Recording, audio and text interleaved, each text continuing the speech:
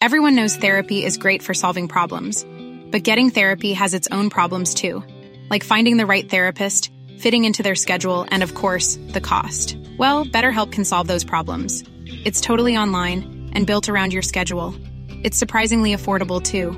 Connect with a credentialed therapist by phone, video, or online chat, all from the comfort of your home.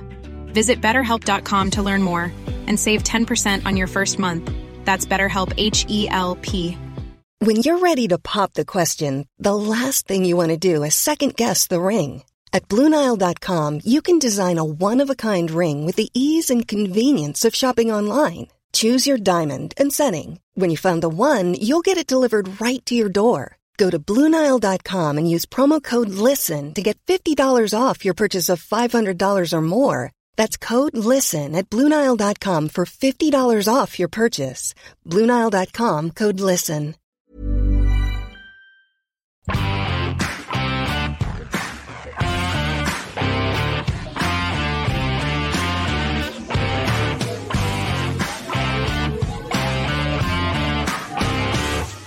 Yes, you're very welcome along to the Huddle Breakdown. And a call here with you alongside Alan Morrison, aka Celtic by Numbers, and by Juco James as well. Guys, midweek game, another win for Celtic. It wasn't pretty. It wasn't a 4-0 win. It wasn't a derby win, but it is 3 points nonetheless. Celtic are now 20 games unbeaten, 18 wins from those 20 games, and all wins since the winter break as well. So mighty form from Ange Postecoglou's side, it has to be said. Let's start with the Aberdeen win. 3-2 was the final score. Second half, not great. 2 goals conceded from set pieces, 2 set plays from Aberdeen. And Jota pulls off a winning goal to drag it out and get the 3 points that Celtic need to stay top of the table. So, Alan, I'll come to you first. Not all wins have to be pretty. Not all wins have to be blowouts. And sometimes these wins that you drag from the depth actually end up being more important to squad confidence and belief than the ones where you blow Motherwell out of it. Yeah, even in Scotland, where, as we've said before, the disparity between the top teams and the others is significant. But bear in mind, those teams are used to playing teams like Celtic, right? So they actually are comfortable playing a team of Celtic's level. When Celtic come up above, like a team like Bayern Munich, for example, it's still a bit of a shock, right? Because it's a huge gulf. But these teams, they do play Celtic a lot because of the nature of the competition and playing 4 times a season and so forth. So the point being is that as we see, and as many players have found out coming up to Scotland, it's not as easy a league. You can't just turn up and, like you say, win 4 goals every week. So league titles are built on all sorts of different ways to win. And, yesterday was definitely a different way to win. To be so utterly and completely in control against a team that's set up as if they'd never watched Celtic play against Motherwell on the previous game, and then to completely change the way that they play and become incredibly effective and really scare Celtic at the end, but then to nick it anyway, but then do what Celtic have done. This is if you want to take one commonality from it, it's the fact that having got ahead once again in the game, Celtic saw the match out with relatively little drama. And I do think there's something in that, in terms of that, as much as we, and I think we'll go on to talk about the way Celtic play, the sheer physical effort that entails, the impact on fitness and the game state. I do think it was becoming apparent to me is it's having a big impact on the opposition, and again. There are a couple of trends that we'll talk about around when goals are scored, both by Celtic, mainly against Celtic, that show that actually, that we've got the stickability. It's just, I think we just need to recalibrate a little bit when we freshen the 11 up, and I think we're in good shape because, as you said, in that run, I keep going back to the beginning of the season and it's like that away, that I was thinking about the Aberdeen game when we won 2-1 away, and that was like the first really notable win that Postecoglou got away from home. But it took until, September. We'd had a run of away defeats. We'd lost away games in Europe. We'd lost a lot of games at that point. So to go on this run And you think the team is only going to get stronger from here. The players are getting stronger every day. The likes of Hatate Maeda are getting stronger. O'Reilly's getting stronger. New players are coming back. The partnerships are improving. So the team's only getting stronger as we go into this latter part of the season. And yes, you're going to have to battle and fight and scratch on a windy night in Aberdeen to get points occasionally. But I think much as there are some concerns and nuance we need to talk about, and we will get to, we've got to be very positive about that. Yeah, a couple of massive wins on that run that were really pulled out of it in the end, where Celtic didn't exactly play fantastically, but they got the win. Ralston's last-minute header springs to mind. Abada's goal against Dundee United just a week ago. These are important wins and important types of wins that really does build a belief within the squad that they are not unbeatable, but that they have confidence that they can see out games and win these games, even if they don't play at 100%. And James, you might be able to provide better data than the FOTMOB data that I had at hand after the game and the reaction. But Aberdeen finished the game with an XG of around 0.73, which was what FOTMOB had for the game. So even though they scored 2 goals, those 2 goals were isolated incidents within the game, and Aberdeen didn't really lay a hand on Celtic apart from that. Not much from open play, and that's I put out a little thing before the game on Twitter. That's been the MO for Aberdeen this season. Is they've been quite poor from open play. Actually, in the StatsBomb data, they've been pretty comparable to Ross County in that regard. Now, again, for their size of club that Ross County they've actually been pretty good in attack this season, relatively speaking. And these things are all relative, but that gives you an idea. I mean, the wage bill disparity between Ross County and Aberdeen is quite significant. So where Aberdeen have been pretty good is on set pieces, and we saw that.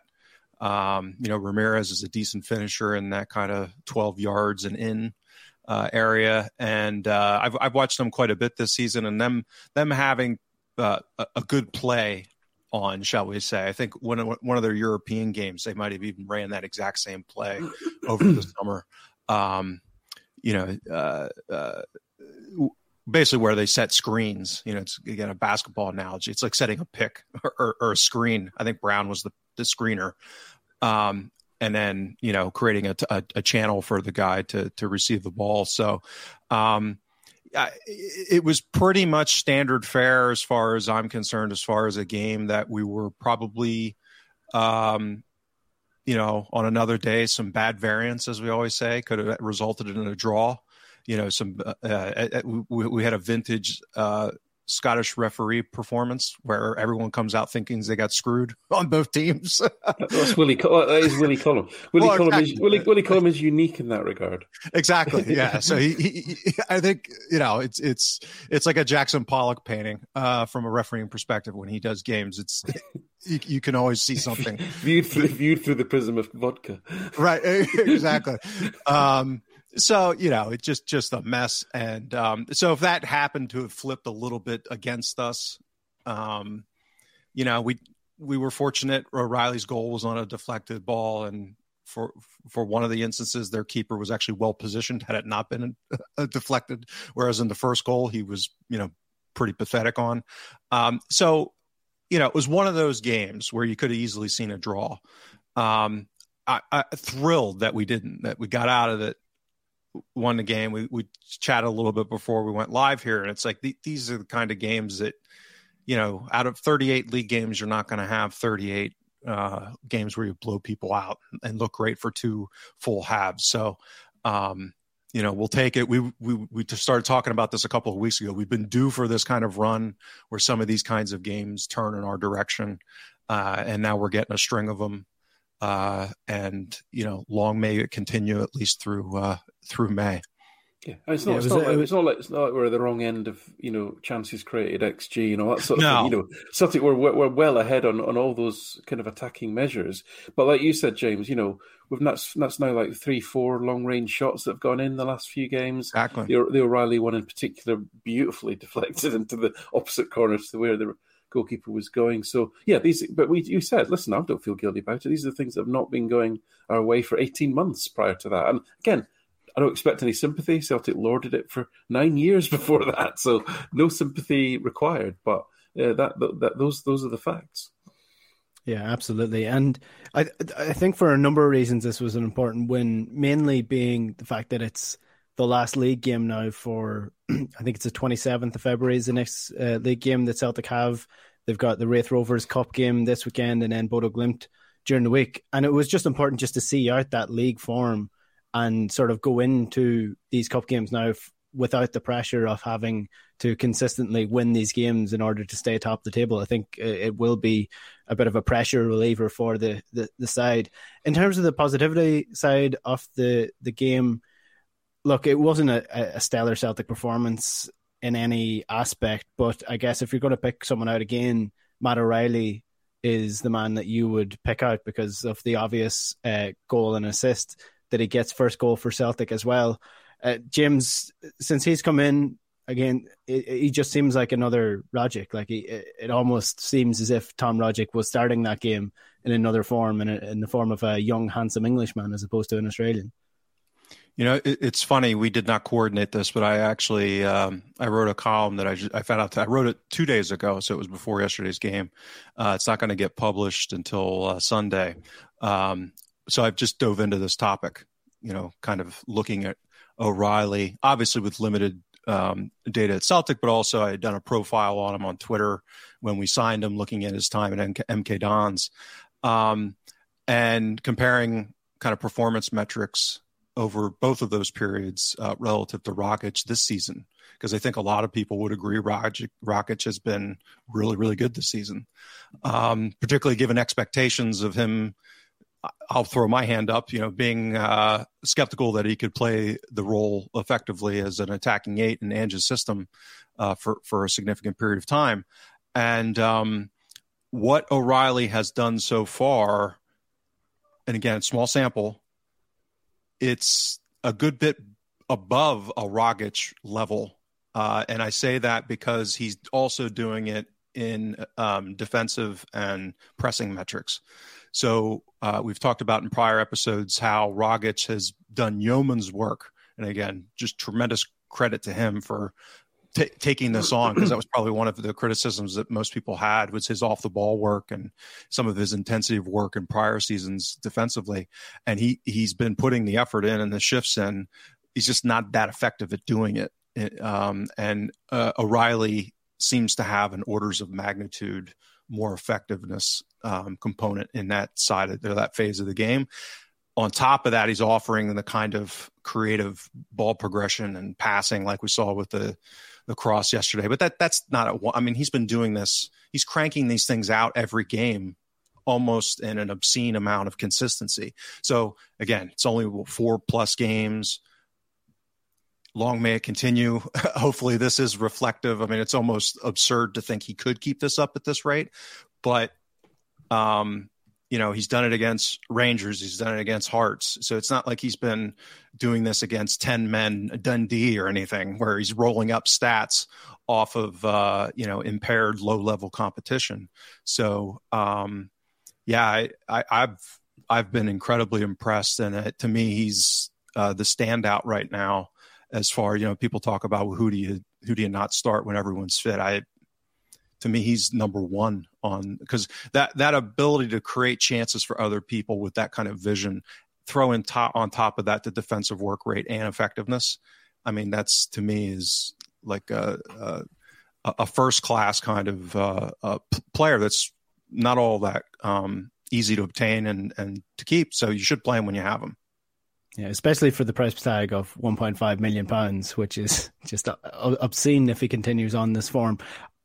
I'm on the record as saying that Tom Rogic is my favourite Celtic player, and I stand by that still. But I do think O'Reilly is more versatile in terms of the. Is Liam aware of this? Is Liam aware of this? He's my favourite Irish Celtic player. Oh, okay. Yeah. But in terms of O'Reilly, his versatility is wider than I think Tom Rogic's is in terms of ability to drop into the number 8 position, which is an important aspect to have for a creative player. He also has this weird thing, I'm not sure if anybody else has spotted it, the tackle style that he has, where he's behind his man and he sort of wraps his leg around in a back heel sort of motion. He's incredibly effective with that. I don't know if that's something that is in his game, Alan. You're nodding your head. You've noticed it as well, have you? Yeah, I'm glad we're all catching up with this, because I think I said last week he'd be the first name on my team sheet already, which is I know that was flush from the euphoria of a Derby win, but I meant it. I wouldn't have said it if I hadn't meant it. And like I said last week, he's got this incredible ability to win the ball back without actually tackling anyone. In the sense of, we think of a tackle as being like a fairly aggressive, full-blooded kind of physical activity. He nicks the ball from people because he's so quick at seeing, and he sees, or the player's not quite balanced, or the ball's just available now, and he's quick enough then to get his body in. So he wins a lot of unseen balls. You think he's not done anything during the game defensively, and then you look back and you look at the defensive actions, and you think, oh, that was quite a lot. Crikey, how did that happen? I can't remember which game it was. It might have been the Hearts game. He won something like 5 tackles in the second half, which is incredible for a number 8, really.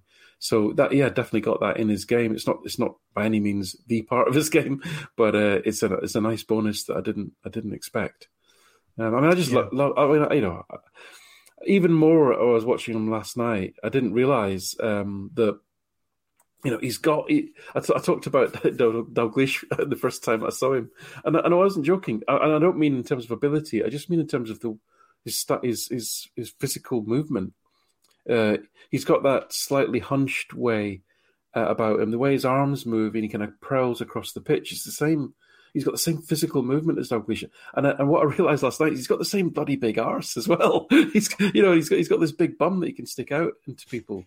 That Dalglish was. It's a very important aspect of modern football. Absolutely. Really so I nearly managed to get my inner Al Pacino there. His big ass. That's what scared the children there. For those of you on YouTube. So absolutely love him, and the Dalglish comparison in terms of physical movement is just making him undroppable in my eyes. Yeah. Jota is another player that had quite a good game, but I think we'll come back to him just a sec, because I want to talk about Abada last night. He, I think, struggled for parts of the game, and I think that was more down to the Aberdeen game plan rather than Abada actually playing all that poorly. They doubled up, tripled up at times every time they got the ball, singled them out, and forced them into dribbles, James. It seemed like this was a game plan from Aberdeen. It worked effectively and potentially could be something for Celtic to look at when it comes to Abada. Maybe it was the fact that Juranovic wasn't playing on the right wing, so you didn't have the exact same sort of movement that he provides with Tony Ralston playing there instead. What's your thoughts on that?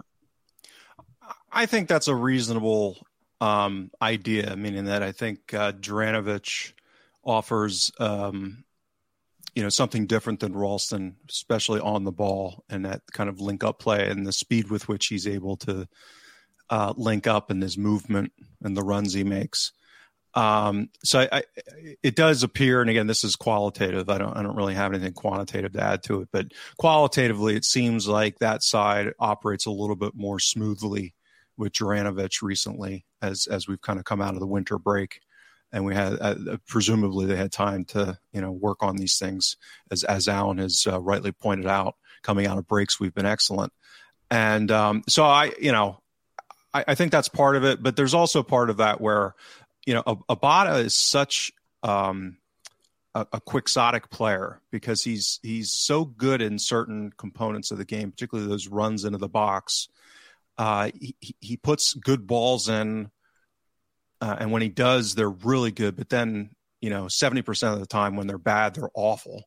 You know what I mean? So he's such a player of extremes. And one of the things that's relatively extreme is he is just not good at beating opposing players of any decent level off the dribble.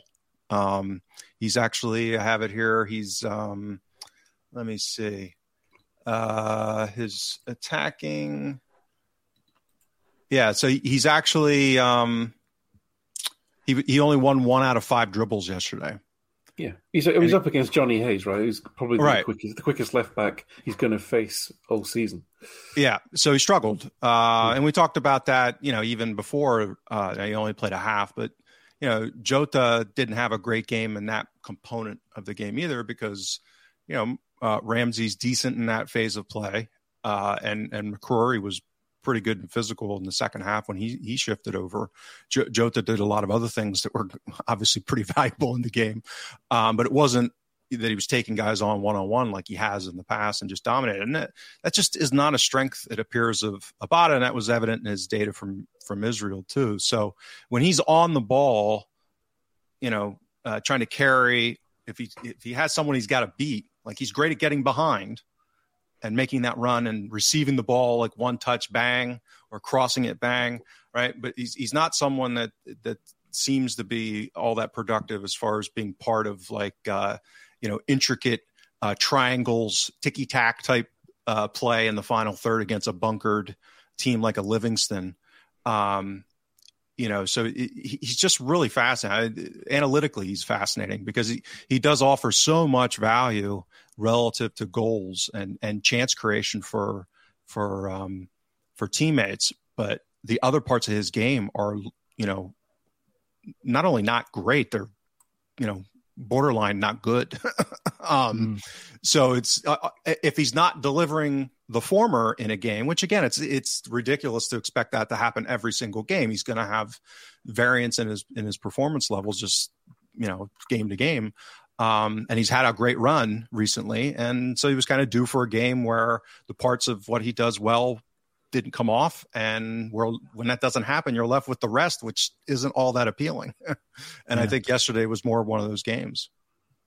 Loads of comments coming in on the YouTube, and keep them coming as well. But I want to touch on this one from Kevin14, who says that we don't play our wingers in a traditional way. And I actually watched a video today on Tifo Football, which is a YouTube channel. If you haven't checked it out, if you're interested in football, they do really good videos. And it was essentially about how our perception of football and our understanding of positional play is warped because of the way that we grew up with football being about certain players playing certain positions, and those certain positions being a certain type of player that plays in them and a certain type of role, and how all of that has changed now. And I guess that is what you talk about with Abada. So naturally, Abada plays on the right-hand side of a 4-3-3, so he's a right winger for Celtic, but he's not a right winger traditionally, what you would expect from a right winger. He doesn't provide you those dribbles that an Aidan McGeady would do. He doesn't beat men naturally, but he's very good at arriving late onto balls at the back post, and he's very good at getting into the right position inside the box. So I think the idea of him as a winger might be something that holds people back in terms of how well or otherwise they rate him as a player. Yeah, well, yeah, and he's a classic anchoring and confirmation bias player, because depending on what your anchored view is on him, if you like him and that's your anchor, there's plenty of stuff that you're going to love that he does. And if you have a negative bias towards him, there's plenty of stuff he's going to do that's going to drive you absolutely nuts. So we see that also on the left when we've had Maeda play there, or even to a degree in the limited amount that Kyogo has played on the left. It's kind of an inside forward, almost like Sinclair played a bit under Rodgers, where they're in that populating that half space quite a bit. And we've been pulling out, this is where O'Reilly and even Rogic at times has been, and to his credit, Turnbull was quite good at this, is getting wide and kind of allowing that inside channel with the fullbacks and the wingers to invert, so to speak, get in that half space. So, this is always the issue with analysis: is how do you break down, how do you segment, what's an actual benchmark? I wouldn't want Abada playing as a classic winger, given some of the limitations in his game. I think he is well suited for more of this inverted or inside forward role, for all the reasons that we talked about. And I just have the number. He's 11th percentile in the league this season. So basically 90% of wingers in the league are better at dribble success rate. So this is what I'm saying. Like at a SPFL level, he's one of the worst wingers in the league beating a man one-on-one. Yeah, I honestly couldn't care less about that. And the reason the reason I say that is because dribbling is a relatively low volume activity. There's players compared to passing the ball.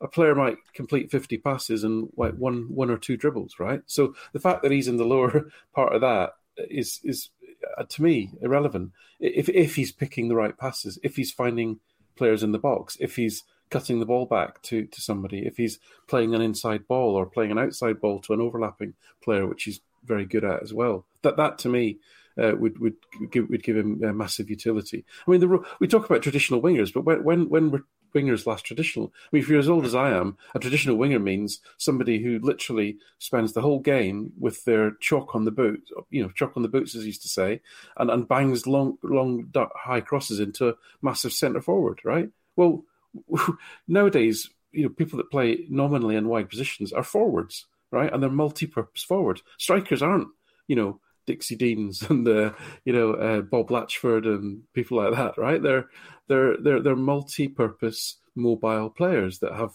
a defensive role and a creative role and an attacking role, and the same with the wide players. They've got very different roles, and I don't think it's almost a theoretical position to say, we're moving to a state of having 11 footballers on the pitch and they're all basically multi-skilled to the same degree. I don't think that'll ever happen, but it is more like that than it used to be, where you had almost like rugby style. You play on the wing, therefore you can't be more than 5'6", and you got to be quick and you got to be able to beat a man. Those days are long gone.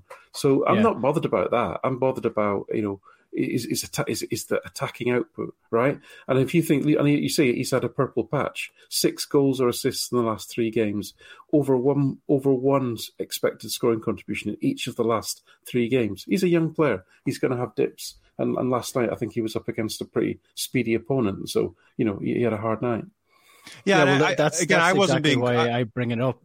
That's why I bring. Sorry, cut across you, James. But that's why I actually bring it up. And I don't think, James, you're saying that Abad is a bad player because no, he's not. No, he's not. Yeah, I agree. Yeah. I'm highlighting it as why he's quixotic, meaning that for him to be, and he has been, he's been one of the highest valued players on Celtic this season in Europe and domestically. So this has not been some flash in the pan.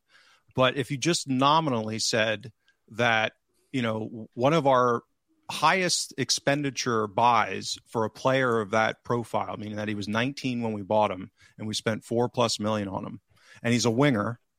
And if you would say he would be amongst the worst players in the league in taking opponents on in dribble, that sounds wrong. You know what I mean? That it sounds odd that any Celtic winger would be amongst the worst in the league at an SPFL. Now, at Champions League, you could say, oh, well, okay, so that standard, maybe they would struggle at that level. So it's just so weird how valuable he has been and probably will continue to be with these just really interesting. And to me, it's not just dribble percentage. I think that's indicative of a technical issue. And you see that with some of his passing as well. I mean, that's why when things go wrong with him, they go so horribly wrong, is because there's just something technically going on there where he's maybe not as refined and maybe never will be, but he's so good in these other ways that it more than makes up for it. So that was more exactly. So the point that I was making. Yeah. It was more from a positive standpoint that I was sort of bringing this up, is that, like, while the perception around Abada might be that he can't beat a man, he's not expected to beat men because that's not his job. Yeah, he can't, and it doesn't matter. Yeah, it doesn't matter that it doesn't matter that he can. Exactly. That's exactly the entire point that I meant to establish, and ended up bringing us down a massive wormhole. Let's move across to the other wing, to Jota, who is, again, not a traditional winger in the ideas of a traditional winger. And more so, if you look at, he got 2 goals last night, which are obviously the most important aspects of his play.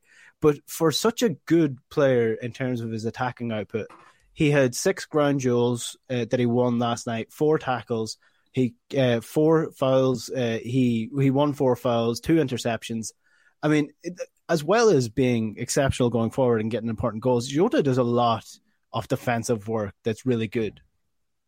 Yeah, I think it's a little bit underestimated, and dare I say, because of his his pretty boy looks and his nice hair, people probably don't think that he actually rolls his sleeves up and gets on with it. So no, he is pretty good like that. I think as well, just a little bit of again game state we need to talk about again, because here we are on a small pitch on a windy night against a big physical opponent. The ball's bouncing around a lot. They've got a lot of players who are not great technical, so the ball's bouncing off the big lumbering players that they have in the back there. So there's a lot of opportunity. There's a lot of fighting going on for loose balls and a lot of recoveries going on. So I expect most players' numbers to be elevated in that regard. But certainly across the piece, I would say Jota's probably defensively been a pleasant success. I mean, he does take people on. I mean, I was just going to say on Abada, I don't want to go back down that, but Abada's now third highest expected assists in the squad, but one of those is Ryan Christie. He's not there anymore. So that the ball moves quicker than the man, right? So if you can pass the ball well, then that, to me, that's what I'd be looking at. But Jota's probably a bit different to that. He does carry the ball, and he's very effective at carrying the ball. But even if you remember a couple of times in the first half where he actually beat a player and got ahead, that's literally taking one player out of the game, and to beat a player is a lot of effort. It's a lot of physical effort. You're probably going to get hit. You've then got to keep your balance, and you've beaten one player. Whereas one pass can take out 4 or 5 opponents. So I'd always prefer a team to pass the ball. It's just more effective. It just makes more sense, basically. But you love to have someone like him who gives you a completely different set of problems to deal with, because he has got the ability. And even if you smack him, and even if he thinks you're fast, he's not going to stop trying. But he doesn't do it stupidly. Like if you think about, I don't know, I suppose the classic in the modern game might be Adama Traore, right? He's just going to do it because that's all he can do. He's just going to knock the ball past it. He's going to try and run past you. And whether it works or whether it doesn't, he's going to do it again. And it's kind of dumb. And some of them will come off and it'll look amazing. But Jota's a clever player. And he picks his moments, and he doesn't, and he because of his output, we can see that he makes good choices. So he's different. Allow him to do it. He doesn't overdo it either. That's the other thing I would say. He doesn't overdo it. He uses it as a weapon, and he makes a decision. I'm going to take this player on because I see the space behind, not just because I can, not just because I'm the winger and that's what I'm expected to do. So I think his decision making in attacking areas is probably what sets him apart. Yeah, he doesn't take the piss with it. And again, I'm going to bring up the name Aidan McGiddy, because I mean he's a classic example of a fella who took too much out of the game a lot of the time. I suppose one thing that you can say about the dribbles, and even just the threat of the dribbles from Jota, is that often at times people gravitate towards him, defenders gravitate towards him, because they think, okay, he's going to try to go past me here. We'll double up, we'll get him, and then suddenly he flicks it to Hatate. Hatate switches it across the field, and Celtic are free with half Aberdeen side across the other side of the pitch. So again, that's another threat that comes with even just the talent that the Jota has on the team. Well, and I'll say, not all dribbles are created equal, obviously. So where he's able to add that value is he gets close to the opponent's box, and he's able to beat a one-on-one and then create space for either a shot or a cross, right? So it's those. Whereas if you beat a guy 50 yards from goal, nice, can be pretty at times, but to Alan's point, maybe a pass that takes out 3 lines of defenders is going to, increase the chance of scoring a goal. So, that's where I think kind of the leverage of his skill as he gets closer to the goal, and that ability to really take on men is really exceptional, and not only for creating chances for himself, but then being able to do so with teammates. Alan, can I get a quick thought from you on Maeda? And we might do sort of an overarching look at all of the signings that Ange made in January once they have that magic number of minutes played. But it felt to me like he struggled against Aberdeen last night, didn't get involved to play much. And at times I was actually hoping that Giakoumakis would come on just to have a little bit more physicality and hold up play and link up play up front. So in general, what did you think didn't work for him, or what did you think did work for him last night? Yeah, so again, I wrote a piece today which really dives into this whole concept of perception versus the moments that you remember, and therefore the perceptions that you take from that versus the actual performance, which can be made of many more parts than those small memories that you form from a game for any, because there's 22 players to watch at the end of the day. And actually, having said all that, my memory of him was two things. One, actually getting into decent positions, and then his finishing just seemed to was just poor. Just really, it was just like really pathetic, almost like really kind of weak.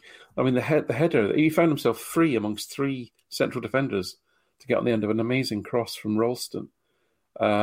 And I thought, well, given the YouTube videos I'd seen of his heading ability, I thought, wow, this is a really big chance for him. And it was kind of a weak header. And then he had a couple where he was through, and it was just a couple of weak finishes. But he got into good positions. And we've been saying this about Giakoumakis. He got into those positions. But I found myself, when I was watching the game, on at least 3 occasions, actually almost applauding as I'm watching it on my crappy stream, when he came back and was winning the ball off of people. Is in his pressing, and again, one of the big weaknesses in my data is I don't record pressures, or there was one we can't think when Rogic pressed the defender so hard he forced him to give the ball away in a bad position. I've got no mechanism to capture that at all. But that was the Rogic. That was a really quite important action that was missed on that one. And Maeda does that a lot. He forcing the goalkeeper to kick it quicker than he wanted to, forcing the defender to kick it before he's really set to kick it. It probably turns over possession, and then something happens on the back of that. So don't underestimate the power of that. Those things accumulate over a game. So I think there was some good bits. I think he got into good positions. I don't want to make excuses for him, but I think it's only fair to say that he's flown halfway around the world and back. Yeah. He's literally, as I keep saying with Hatate as well, he's probably coming to the end of what would be his pre-season. So, I think we've got to give the guy a bit of time. And he's not played as many games because he missed those games. So he's not played as many minutes for Celtic as Hatate has. And so this is like his second start, I think, is it? No, third start, probably. Third start. 290 minutes, 74 minutes on his debut, 28 minutes he came on in the derby. So... yeah, and he's still got 2 goals at the end of it. I think we're giving him a bit of time, aren't we? Yeah, exactly. And let's be frank about it. What Kyogo, Hatate, O'Reilly, Jota, and Abada have done in terms of new players coming into the team and being unbelievable from the very get-go, that's not a normal thing, Well, I mean, you look at it, you think... a centre mid. Yeah, you look at it, you think, you can tell, I don't know, you can't tell straight away, right? You've got to gather the data, I always say, at 900 minutes. But there's players that you're kind of worried about. Are you going to be good after 900 minutes? And there's players you sort of think, I can't wait till you've done 900 minutes so I can tell people how good you are, right? And all those players going to fit into that sort of latter camp, whereas somebody like a Giakoumakis is still in that sort of, what are you going to be like? Not quite sure how it's going to turn out. But and generally, if you look back over the last 20 years of Celtic transfer windows, you'd kind of be 50-50 as to which camp players fall into, if not a little bit less than that. But I think we've got a bunch of players that are like, we can't wait to see the data, and then we've got a few that we're still like, not sure. And I think that's not. I know that's not very quantitative, sorry, but it's a pretty good return. Yeah. It's like, we'll give him time. He's also coming from a completely different culture to go into Glasgow, halfway across the world, and not everyone takes to it like a duck to water like Hatate and Kyogo did immediately. So I will say that I am excited to see whether he progresses into the player that we think he will be, because if that's the case, then he will be a very good player as well. But we'll give him time to adapt to the league. One thing that's been a sort of a trend on this show, as well as a trend in Celtic's performance, it seems to be the second half display and what sort of performance Celtic put in. And again, on the face value, with the 2 goals conceded, the second half seems like a worse performance for Celtic because, they conceded 2 goals. But across the entire performance, I actually don't think the second half was all that worse than the first half. James, without dragging people through the whole idea of timings of substitutions and things like that, because, who knows why Ange makes these decisions. What is your working theory on why Celtic's performance drops when it comes to the second half? Yeah, I think the obvious issue comes down to player fitness, substitution patterns, and the interplay of the demand of the style of play. So, we've, as Alan said, we've got a handful of players here. So we've had different reasons for the same outcome, right? So the first half of the season, we had no bench and we were flogging players to the point where they would fatigue, understandably, as they were getting flogged playing that style twice a week. And then we had this influx of talent. Again, some injuries that popped up that thinned the herd a little bit, but we've got now a deeper bench. But the kind of first choice players that have come in as upgrades or replacements or enhancements to that depth are all kind of in preseason, or even a guy like O'Reilly was not playing this way at MK Dons. So even though he was mid-season and, I don't know League One that well, I'm assuming they probably play similar to the Championship, meaning a ton of league games and twice a week a lot. 46. Yeah. So he's probably more used to playing twice a week, but not playing in an Ange Postecoglou system. So, the idea that Hatate, Maeda, and O'Reilly are just going to step in and be at peak fitness to be able to play 90 minutes above and beyond. You've got the international travel and all of these other potential issues that, to me, that's the kind of the Occam's razor. It's the fitness. It's that interplay of those different factors. Hopefully it'll improve. You would think guys like Hatate and O'Reilly will build up fitness in particular. But again, from what I've heard and read, that these things don't happen right away, and it's going to take some time, just like it did for, let's say, a Rogic or a Turnbull in the first few months of the season as they acclimate to the demands of playing this way. It could be well into March or April, and then we just have to manage this. As I think that, as Alan has pointed out, Ange has been managing it to a degree.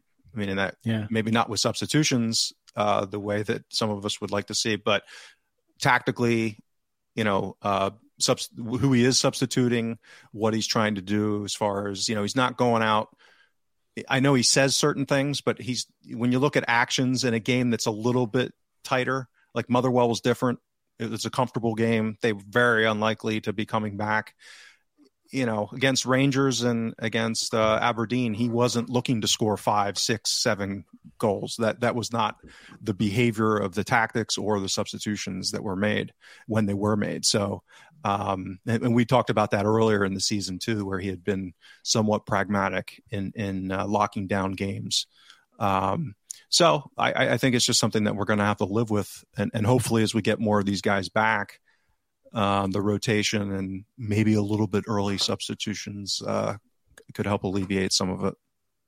Yeah, we do have some data to get on this, but for us dum-dums out there, James, what's Occam's razor?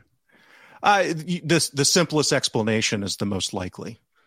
Ah, okay. I've heard that, but I didn't know it was called that. So again, that's dum-dum here. That's the 2-second way to explain it. Yeah.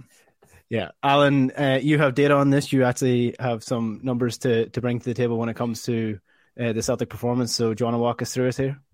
Yeah, so this is really breaking down when does Celtic concede goals. And what my eye test was telling me that we tended to see a degradation in performance, or at least an uptick in opposition performance around about, well, not even the midpoint of the second half, but before that. And actually, if you look at the data, we're conceding disproportionately with between that 50th minute and 70th minute, that 20-minute spell. So just let me explain this a little bit. The black line is SPFL goals this season and when they occur in 10-minute segments. And as you can see, it's a line which doesn't have too many massive fluctuations and is broadly trending upwards, as you'd expect. More goals are scored the longer a game goes on. And the green line is Celtic, and when they concede between 2014 and this season, beginning of this season, and as you can see, it plots to that SPFL current season pretty consistently. And then the red line is Celtic this season, when Celtic are conceding goals. And you can see that big spike between, around about the 50th minute and then to the 70th minute, and then it falls back again, and then it goes up again in the last 10 minutes. I'll come to that because I do need to provide a bit more context around that sort of uptick towards the end. But it's that spike between the 50th and the 70th minute. And what that says to me is exactly as James says, the fitness, etc. The for different reasons we've not been able to manage that well in the early part of the season, but now we can. Now we do have a bench, and although we talked, and I was quite open about criticising Postecoglou about his choice of substitutions, and I'd go a little bit further than James. I think we can help ourselves here. I think we did then get into a few games where we made very proactive substitutions. Even at Motherwell, we made 2 at half-time. We made another couple on 60 minutes, and we kept it fresh. And we never gave the opponent really a chance to breathe into the game. Even against in the derby, the same.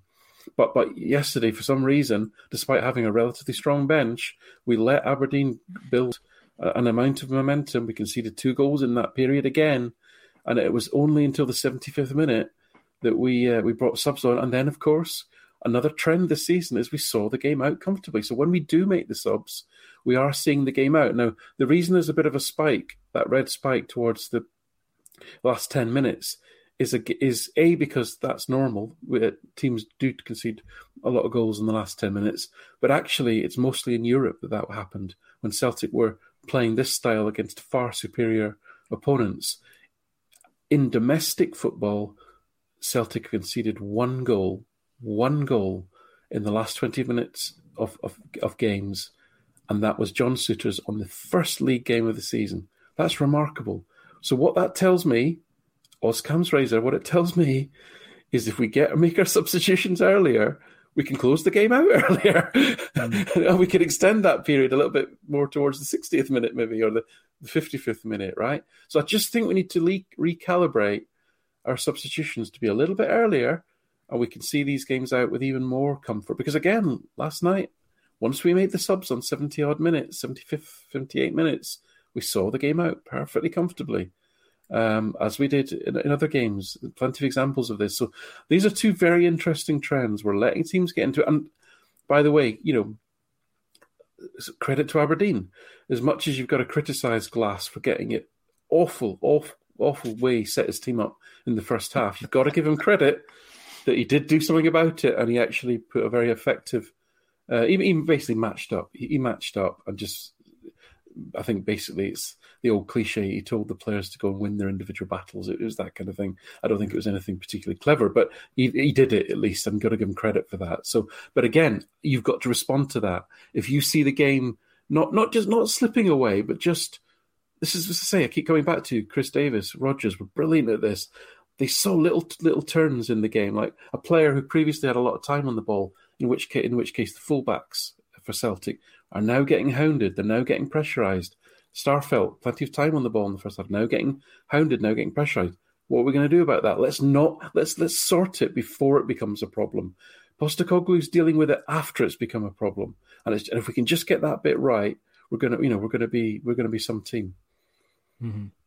Yeah, it also, what that also says about Celtic's defence is that they're able to see out games quite well in terms of, like last night, for example, when Celtic went 3-2 up, Celtic were comfortable from that point onwards. When they were 3-0 up against Rangers, comfortable again, not giving away chances.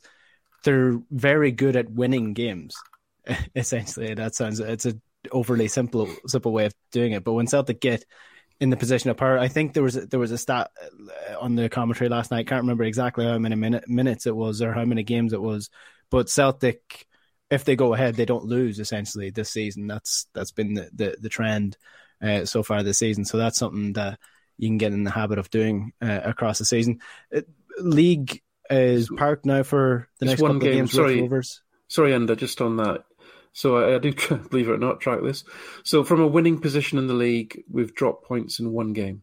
Okay? One game. And to put that into context, the next lowest would be three times. Three would be the next lowest number of number of games that teams have dropped points from winning positions. Was that the draw against Dundee United? I think so, yeah. And again, I'd mitigate that by saying, the sending off that was missed in the first half. So, yeah.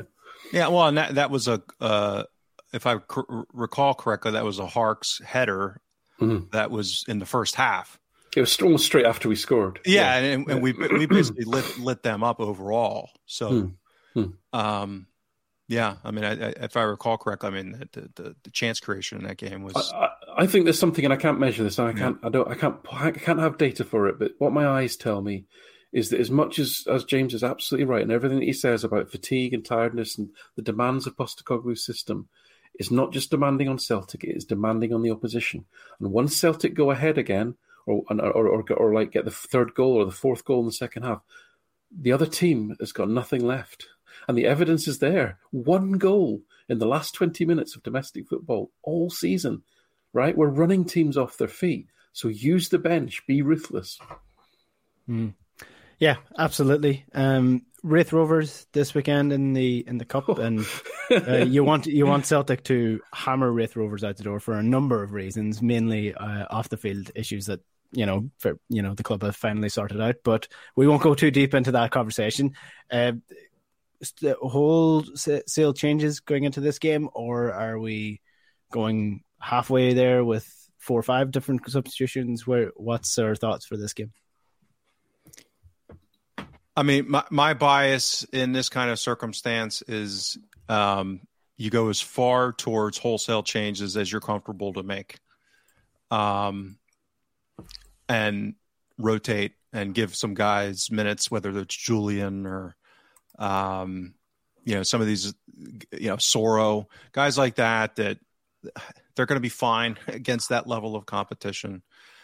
Maybe give Bain a game to keep him sharp. Because again, you don't know when injuries are going to happen. So what happens if Carter Vickers, God help us, gets hurt? What happens if Hart gets hurt? So if you can't do it against a lower league team, and not only a lower league team, but a couple of notches down who aren't playing particularly well, when can you do it? So I think I err towards as much as you can stomach would be my maybe a guy like Doak. Mikey Johnson hasn't had any minutes. You know what I mean? Like we've got plenty of guys. Forrest could use some game time probably. And, you're telling me James Forrest can't handle Raith Rovers, that kind of thing. So Giakoumakis would be. You know what I mean? Like there's plenty of good quality now that we've got some depth that we can give guys. I think some minutes and be fine. Last word to you, Alan. Yeah, I think you look at each player. I think because of the number of injuries that we've had and because of the peculiarities of where we've bought players from, especially Japan, in terms of where they were in their season versus pre-season, you've got to look at each individual and say what is the best option. So, for example, I would definitely play Maeda. I'd put him in. In fact, I'd put Maeda on the left and I'd put Giakoumakis down the middle. I think Giakoumakis needs games. Maeda is essentially. This is a new season for him now. Haitati, again, this is a new season for him. I'd actually play all 3 of those. I'd play Forrest. I'd play Bain because, like exactly as James says, you don't know when he's going to be needed. I would put Julian in if he's fit and ready to play. Put him in with Welsh because again, these guys are going to have to get some minutes in the legs. They may well be needed. And again, Taylor's come back from an injury. He's played some hard 90 minutes. So put Scales in. So yeah, definitely. But it's got to be a strong enough team to win. But I think there's a mixture there, I guess, is what I'm saying, between players who are actually a different part of their season, players like Forrest who need minutes and Giakoumakis who need minutes, and then there's some that just maybe you say, okay, you've done a lot of work recently, like Carter Vickers, you can have a rest, but you play to win the game first and foremost as well. Yeah, I thought you were going to suggest not starting Liam Scales there, and I was going to jump down your throat, but I won't start him at striker end. Put him in. Listen, I honestly stick him left wing, and let's see how he gets on. Hopefully Celtic continue on the fine form and go 21 games unbeaten this week against Raith Rovers this weekend. Alan, James, thanks very much. Thanks, guys. Have a good week. Now, my thanks to everyone who watched and commented on the YouTube stream as well. If you're watching us on YouTube, do hit the subscribe button below and keep the comments coming as well. If you want to get the podcast of this, it'll be available on Spotify and iTunes as well, or wherever you get your podcasts. And we're on Twitter at Huddle Breakdown. We'll be back again next week with the Bodo Glimt Europa Conference League review. So that'll be exciting stuff. So we'll chat to you then. Good luck.